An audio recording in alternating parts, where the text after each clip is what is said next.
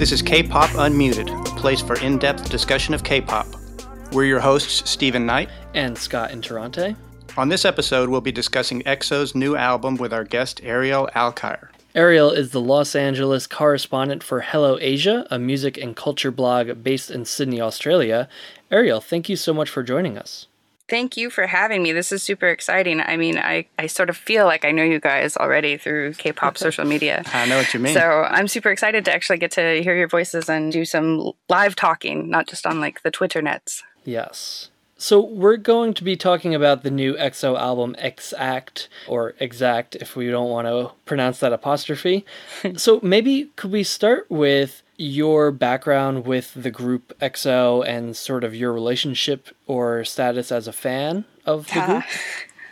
I like them. I've come to appreciate them. I wouldn't call myself a huge fan, but I do certainly appreciate what they're doing. I appreciate also the power of the group as a sort of an international phenomenon, and so they're very curious to me in that regard. Their music, to me, usually sounds a lot like SHINee, but with some extra harmonies in there. Ooh, okay. Since it's a larger group. I'm not an anti-fan, but I'm not like the hugest fangirl in the world either. I'm somewhere in the middle. Like every once in a while there's a song that I really like, but I'm not like waiting with bated breath for their next release. Well, you just reviewed a concert of theirs in Los Angeles a few months ago. Do you want to tell us what that was like, seeing them live? Yeah, actually, that was really cool. They are incredible performers. Most of these K-pop acts are that I've gotten to see that have come to the States. And like, really, you cannot fault these kids for their energy and their stage presence and their performance abilities. And especially we consider all the music shows that they go on during the weeks. And then they have these bigger concerts and everything they do. Like, they're really workhorses. So it was a lot of fun to see also a larger staging. They had these incredible digital screens that they used on the stage. So that was really neat to see, sort of not quite a full production that you would see in Asia, but like a slightly scaled down to bring it overseas. But it was really impressive. Great. So let's take a step back and just talk for a minute about who EXO is and maybe their concept. EXO is they were originally a 12-member group from SM Entertainment. Their original idea was that they were split into two subunits, EXO K, which sang and promoted in Korean, and EXO M, which sang and promoted in Mandarin. And also, of course, the group promotes and sings together as a 12-member group, or they originally did when they had 12 members. Over the years, they have lost 3 of the members of EXO M, Chris, Luhan, and Tao. And they've continued on as a 9-member group. They still record in Korean and Chinese, but I doubt they're promoting as a 3-member EXO-M anymore. Right. They're kind of an interesting group as far as the concept of the group. They tend to be big on symbolism and puzzles and anagrams and things like this. Yeah, I mean, I definitely can recognize their visual aesthetic. It's always some sort of geometric thing, or even in their music videos, like I'm thinking about the Overdose music video, which starts with them sort of going through that maze of the main EXO logo and all that sort of stuff. But the maze is big. Yeah, exactly. There's all sorts of mazes and puzzles and math things, kind of similar to FX, but taken more seriously than FX. I don't think ever really plays with the math concept. Right. But, to me, the main thing about the group is their dancing. I listen to their albums or their singles, and I usually like them. I don't mind them. But whenever I watch a music video or a live performance, it gets me so much more into it because they're so energetic. They're so good with the tight choreography, and they just put so much into it. I think they're really a cut above almost every other group in terms of dancing, and that's always what really sticks out to me about them. Yeah, I think, like I said before, what I find fascinating about them is their global appeal. And so they were originally designed to promote in both Korea and in China, but they have a huge following in Japan. And their following in Japan is so large that they chart in Japan without promoting there. And they were invited, I think last year or maybe earlier this year, to perform in a Tokyo Dome. And I think that's a situation where you have to be invited to perform. You can't, like SM can't book that. So they're so popular all over Asia. And now it's spreading out into the West, into North and South America and Europe. Their draw is just so powerful. They've had to shut down fan events in Asia because of overcrowding and crazy behavior on the part of the fans. They have big problems with stalkers. it's really fascinating as a phenomenon from that point for me. You know, and they've been around since the end of 2011, early 2012, and they've really put out a ton of music in that time.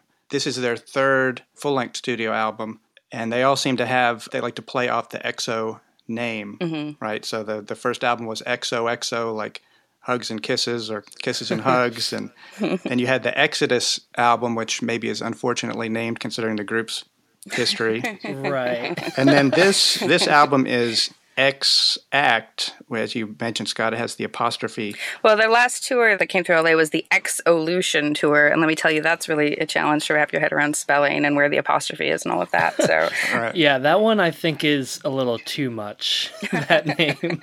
So EXO is the Exodus album. They do a variant cover for each of the members, but there's no bonus material on any of the albums. So if you're a super fan and you have to catch them all, you're literally buying the same thing like 9 or 10 times, right? That is genius. So SM Entertainment has figured out how to sell the same thing to the same person multiple times.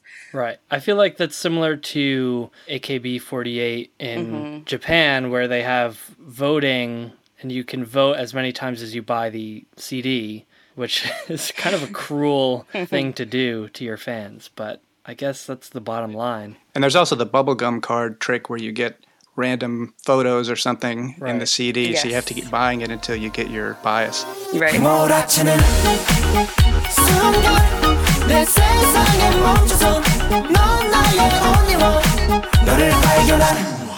The singles from this album are Lucky One and Monster. I think they were released pretty much at the same time. So let's start with you, Ariel. What do you think of those tracks? Lucky One sounds to me like it should have been a SHINee song. Yep. I don't know that I would have liked it any better or any less. It's sort of like, okay, I know what they're doing. It's fine, whatever. I did appreciate the use of the flute. You don't find a lot of flute in K-pop, so that was amusing. But the music video, I am of an age where that scenario sort of reminded me of an old Star Trek episode. I think it's called I, Mud. Oh, And yeah. the crew of the Enterprise has to outsmart these robots, has to break these robots. And I appreciated that the way that Kai tried to break the robot was through dance. That seemed incredibly appropriate since he's like the known dancer. So it was amusing, but it wasn't like phenomenal. Monster, on the other hand, I think is like the classic EXO. That's what we expect them to sound like. That's what we expect them to do. It's kind of like the total package. And I would put that up there as like one of the perfect, I call it K-pop perfection. It's a really solid video. It's really slick. I don't know if it's just because of all of the unrest going on in the US right now, but the whole imagery of revolt and revolution and that kind of thing was, I don't know. I was thinking, like, what would that look like if this were an American music video? What would that look like if these were Black kids? What would these look like if this was like an interracial kind of crowd? What would that meaning be here in the US? And of course, it doesn't have that kind of meaning over there. Right. It's sort of like a generic rebellion. Videos from like the mainstream groups, they're not political in any way. But it's interesting that I'm finding myself like reading that or like decoding that in this from a Western perspective. These videos were very violent. You know, you had heads exploding and you had somebody being roughed up by some stormtrooper types and, of course, blood and all sorts of things. I think it went to a level beyond what you see in a lot of K-pop videos. Yeah. A lot of EXOs have had a lot of street violence in some of the earlier iterations. They've had a lot of like teen gang kind of fighting and fisticuffs sort of action, but this does seem a bit more organized. It seems to me like they live maybe in the same world in the future as 21, maybe Big Bang. I was just going to say, Come Back Home, especially. Right, exactly. Yeah. There's a whole long list of post-apocalyptic dystopian future K-pop that we could. It's a great list. It's a really fun list. Yeah. For another episode, we'll have to do that. Yeah. Right. I also think that the number of YouTube views also speak to at least how I feel about these two songs. So Lucky One as of today was like 12.2 million and Monster was at 26.8 million views. So clearly the fan favorite is Monster. I think everybody universally agrees that that's a really solid track. So well done, SM. You nailed it again. Yeah, for me, I almost completely agree with you musically. Lucky One is sort of sonically more my style, disco-y guitar dance track rather than a really hard synth hip-hop dance track, especially because it reminds me of SHINee, and SHINee is really like the top tier boy band to me. But I think that it's like a bad SHINee song. Like I think if SHINee released this, I would say, oh, this is a big step below. And in particular, to me, it loses me in the pre-chorus where it slows down the momentum, we lose the drive, and there's this 20 seconds of slow build-up to that chorus where I think it'd be much more impactful to just go right into it.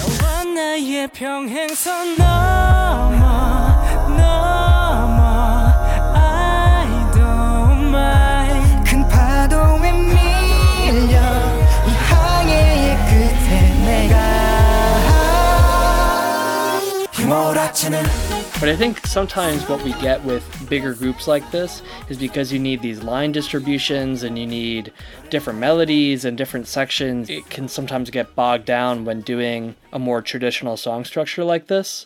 So for me, Monster is much more effective, even if it's less interesting to me stylistically. It's just so much more their style and what they excel at. Yeah, I would agree with that.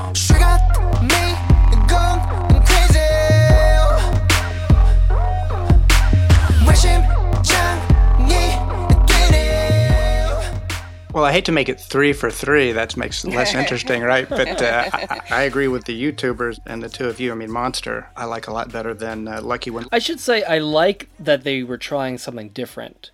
And really, you can hear that on the whole album. I've actually seen a lot of people complaining about it online, that the album doesn't sound as much like an EXO album as their fans might expect. And I think this is a good example of them trying something different. And in this case, I don't think it was particularly successful, but I do like that they're experimenting with other things. That's really funny because to me, listening to it today, it sounded totally like an EXO album. And like the only track that surprised me was Artificial Love. Oh. Everything else, I was just kind of like, and it's another EXO album. And I've listened to it once and I don't feel like I really need to listen to it again. But Artificial Love, I was like, oh, this is different. This is like a club dance kind of number. It's got some interesting stuff going on, a little more experimentation. But to me, it totally sounded like an EXO album. And if you like slickly produced, popified, mass market R&B, this is what SM does best. So this is like, it's excellent. Like, it's really well produced, but it's just not exactly my thing. You know, we've talked a little bit about Lucky One, what we like or don't like about it. Monster, to me, is all about the chorus. The verses are very rhythmical and spare. It seems like their role is to build up tension and anticipation for the chorus that comes in.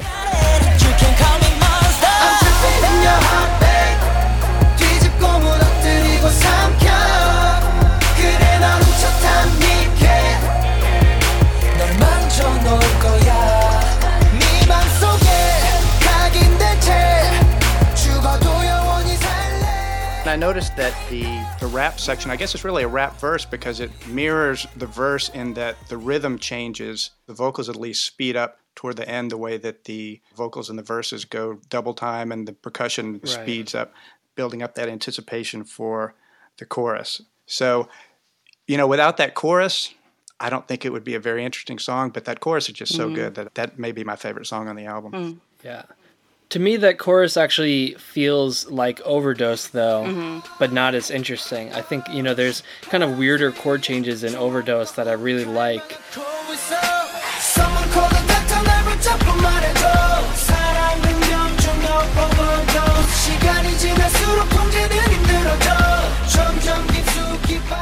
Everything about this song to me was pretty generic, but again, I think they just do that so well. They do the straightforward generic stuff so well that I don't mind it.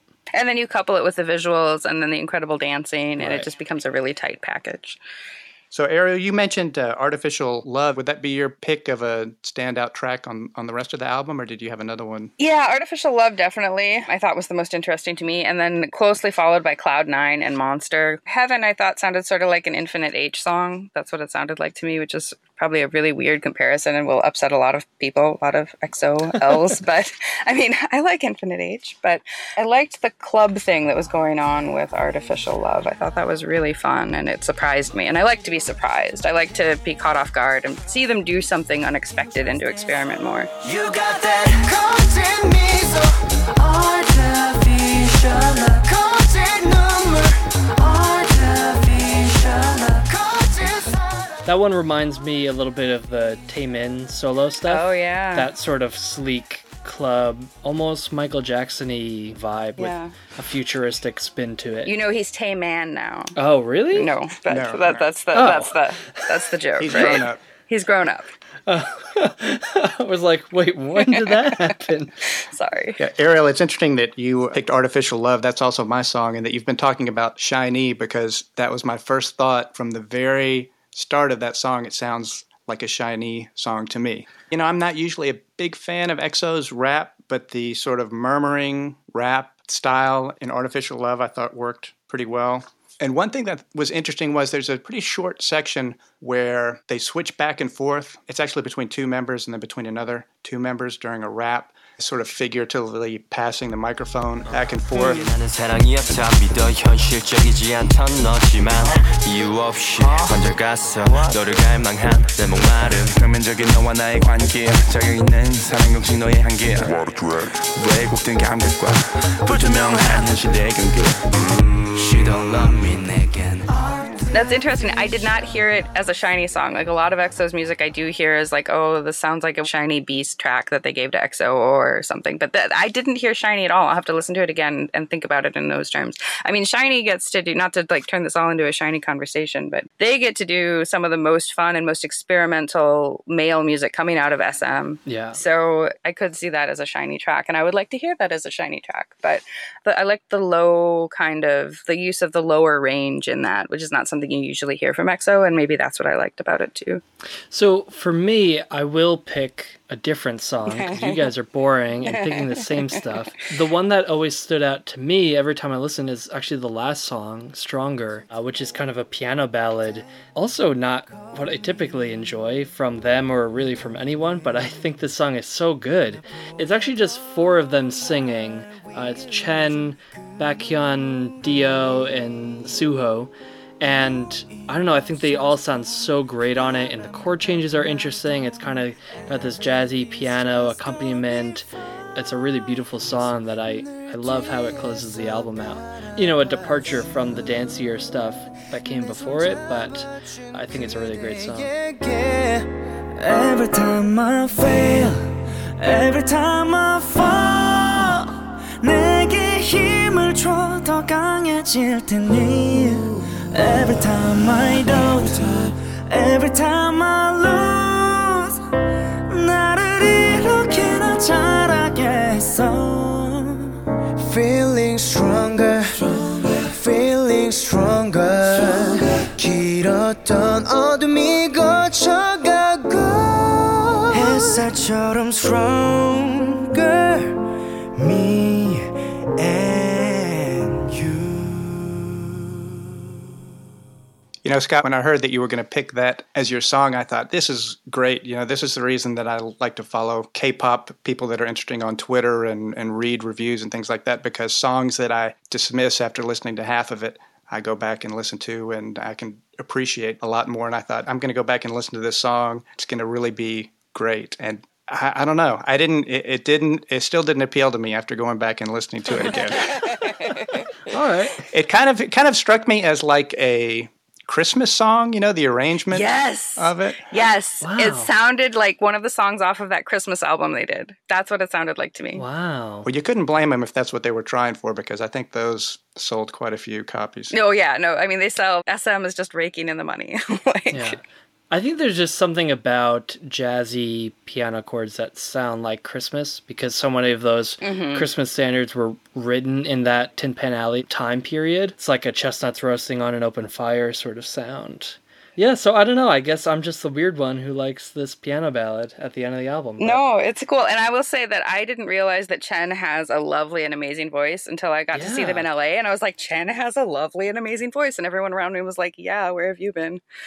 So I was like, I didn't know. Yeah, they all sound really great on this song. One thing that struck me was when an album came out and I downloaded it, it's 22 songs. And of course, that's because there are 11 in Korean and 11 in Chinese. Right, For some reason, there is a Korean version of the instrumental tracks too, and a Chinese version of the instrumental tracks, which is exactly the same. So I think somebody didn't really think it through. Right. But I remember, Scott, recently on a Pop Unmuted show, you said that no pop album needs to be longer than 10 songs, Right. which makes a lot of sense. And so that really jumped out at me that there were 22 on here. And my first thought was that this is SM marketing geniuses. This really makes sense for the digital streaming age. If this were a CD, it would have to be a double CD and have extra packaging, and you would charge twice as much. And who's going to pay to get this all the same songs in Chinese and Korean? If it's streaming, you get a lot more downloads.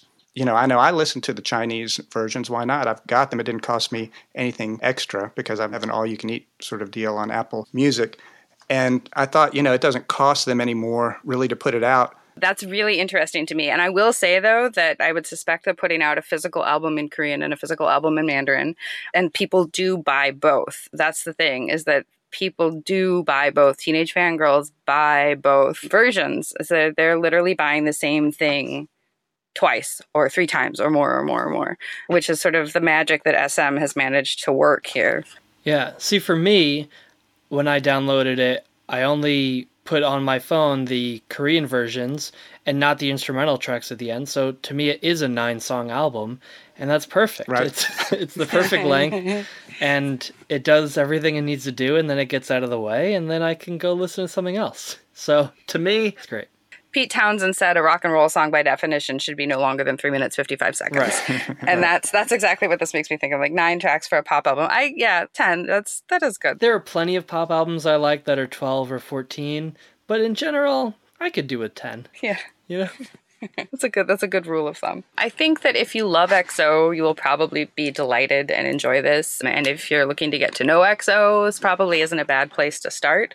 It's not quite my bailiwick. I think there's a couple things on here I'd listen to more than once. I don't know that there's anything I feel like I need to add to a playlist that I need to carry with me on my phone, download it or anything like that. But it's nice to see where these guys are going and to kind of see where they're headed. When the album actually came out, I was traveling, so I downloaded the album and put it on my phone to listen to before I actually watched the music videos for the 2 title tracks. So I listened to the album 3 or 4 times actually before seeing any of the visuals, and I was definitely a little underwhelmed, like I said, but then when you watch that music video for Monster, it's just so exciting, and it really makes everything better. As an album, I think Exodus was stronger. I actually think that was a really strong album just to listen to.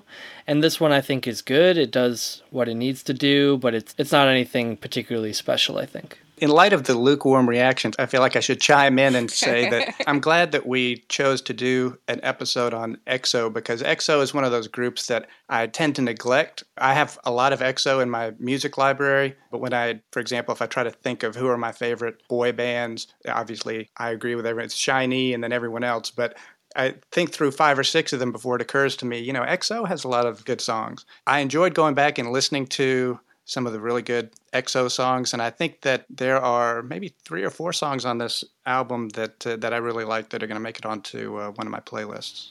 Cool. So let's move on to our last segment, the unmuted K-pop song picks. The idea of this usually is that we pick a recent song that we're not going to have a chance to discuss in detail. Ariel, have you chosen a song that you've been thinking about? I have, and actually I have 2, but I'll be really quick. Okay. I couldn't choose. I thought one, and I was like, no, wait, this other one's important too. So I have been totally binge listening to a track off of Benzino's new album. The album's called 12. And the song is called Saturday, or The End of Saturday, I think is actually the English translation. It features Black Nut, and it's produced by PJ, and PJ is a producer that Benzino's working with for a very long time. I mean, very long. How long's he even been around? But anyway, I totally love it. It's super synth pop, and I'm kind of a sucker for like 80s new wave synth pop anyway, and so that's where a lot of K-pop kind of gets me. But this is really interesting to come in from a rapper, I think. He actually experiments with a couple different genres, like there's a rock and roll track, there's some more ballady stuff on this album, so it's really interesting to see a rapper, someone who's like a straight up rapper, working with these different genres. But I just totally am in love with the song, and the lyrics are much more romantic than he usually is. I think he's softening in his old age, but it's a really sweet song. I really like it a lot. 우리가 걸어온 보폭만큼 밤은 독독이 펌한가 수량의 알코올의 도움을 받고 취한 채 음악의 흐름을 타다가 그렇게 도착한 토요일의 절벽 끝에서 너와 함께 난 저 아래로 뛰어내리고 싶은 걸 Big Bang. I hear a lot of rap recently because my son is really into rap. And one thing about it is that it seems to be so trendy and everyone has the same style. And, the idea of somebody taking various sounds and rapping behind them, a rock song, a synth pop song, is really interesting. And then the other one is Kiha and the Faces, who a lot of younger fans might know as the old guy that IU is dating. Right. Kiha, Shang Kia, but his band, he's an indie rocker and they've been around for a while. They just put out a new album and I haven't listened to the whole album yet, but the few songs that I've heard off of it are really awesome. And my favorite right now is called The Smell Is Gone. You have to watch it with the subtitles. The genius of it is the narrative and how it reveals the relationship through the story. And the rap is fantastic. If Ariel can break the rules, maybe I can too, because I'm going to pick a song that is not a recent song whatsoever. The last few weeks, I've become really obsessed with Park Ji-yoon's Adult Ceremony, which is also sometimes called Coming of Age Ceremony. I think I must have heard it before. There have been a million covers of it, and it sounded kind of familiar, but I'd never heard the original version until just a couple of weeks ago. Gabrielle Wilder, writer from Australia, tweeted about it. It's from 2000. It's her first release with JYP. She was with the predecessor to Lowen before that.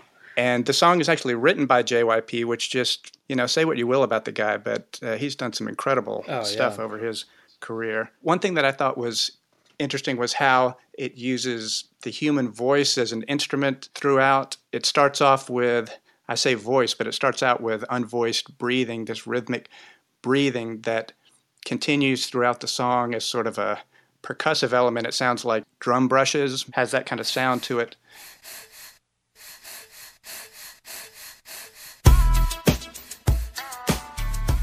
And there's also another part where heavily processed chorus of voices comes in with a yeah, which any Brave Brothers fan will tell you is usually the best part of the song is the yeah.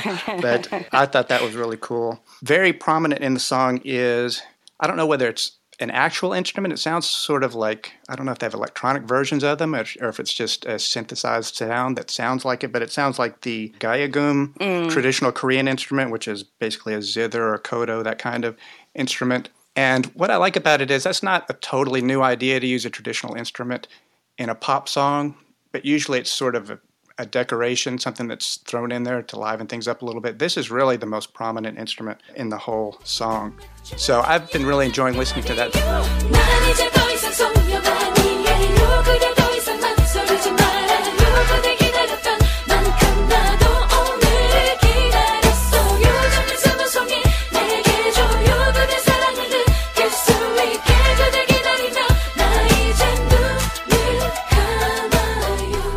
Video is pretty interesting too. Yeah, that's the one with the sewing machine, right? That one shows up on lists of sexy K-pop or like old sexy K-pop. And she has a lovely voice. She's just lovely. She does. And it's a very suggestive song, especially for the time period, apparently, in the K-pop world. Another thing that strikes me about the song, it's such a weird, great song. And it's so amazing that it's such an iconic, loved song in the K-pop world. I mean, it's been covered by everyone, including, male idols in slinky black dresses. And, as recently as Twice did a cover of it. So here we are 16 years later, people are still singing it, doing covers of it.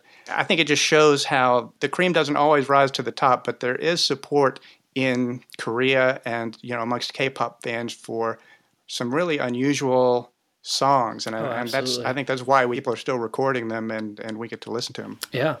So, I guess I'm also going to break the rules a little bit.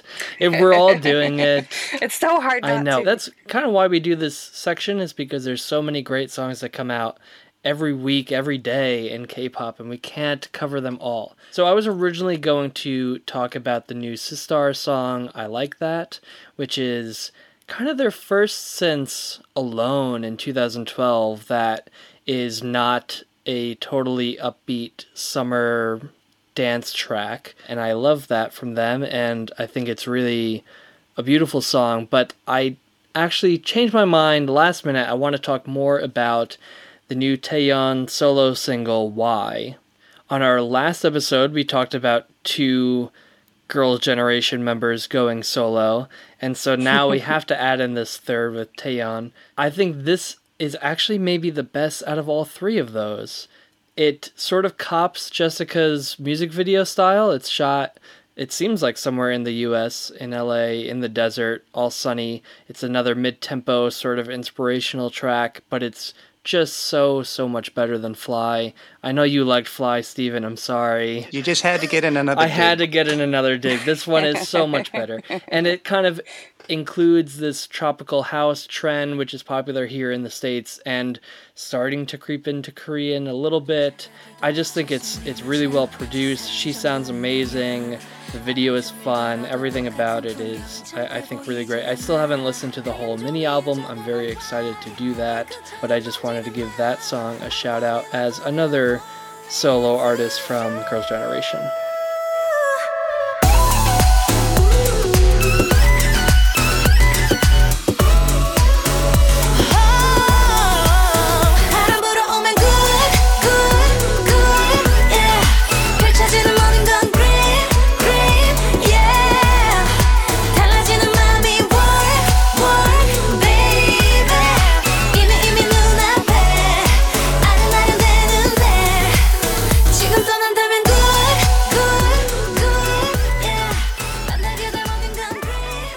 Well, Ariel, it was great to have you on, talk to you about EXO and a few other things. Absolutely. Thank you for having me. This has been super fun. So, Ariel, where can listeners follow you and read some of your writing about K-pop? Sure. I write for Hello Asia, and then my personal Twitter, my K-pop Twitter, is XOXOX-Ariel. You can find me there. Very appropriate. Exactly. That's why we had you on today. That's why. It has nothing to do with them, I swear. So you can follow our show at K-Pop Unmuted on Facebook or Twitter. You can check us out at kpopunmuted.com. You can follow me on Twitter at Scott Interrante. That's INTERRANTE. Or Steven, where can people find you? My Twitter handle is at Tennessee Appeal. And if you like what you hear, you can subscribe on iTunes or Stitcher or Google Play. Leave us a rating or review if you like it so that more people can find the show, or just share it with everyone you know. Thanks for listening.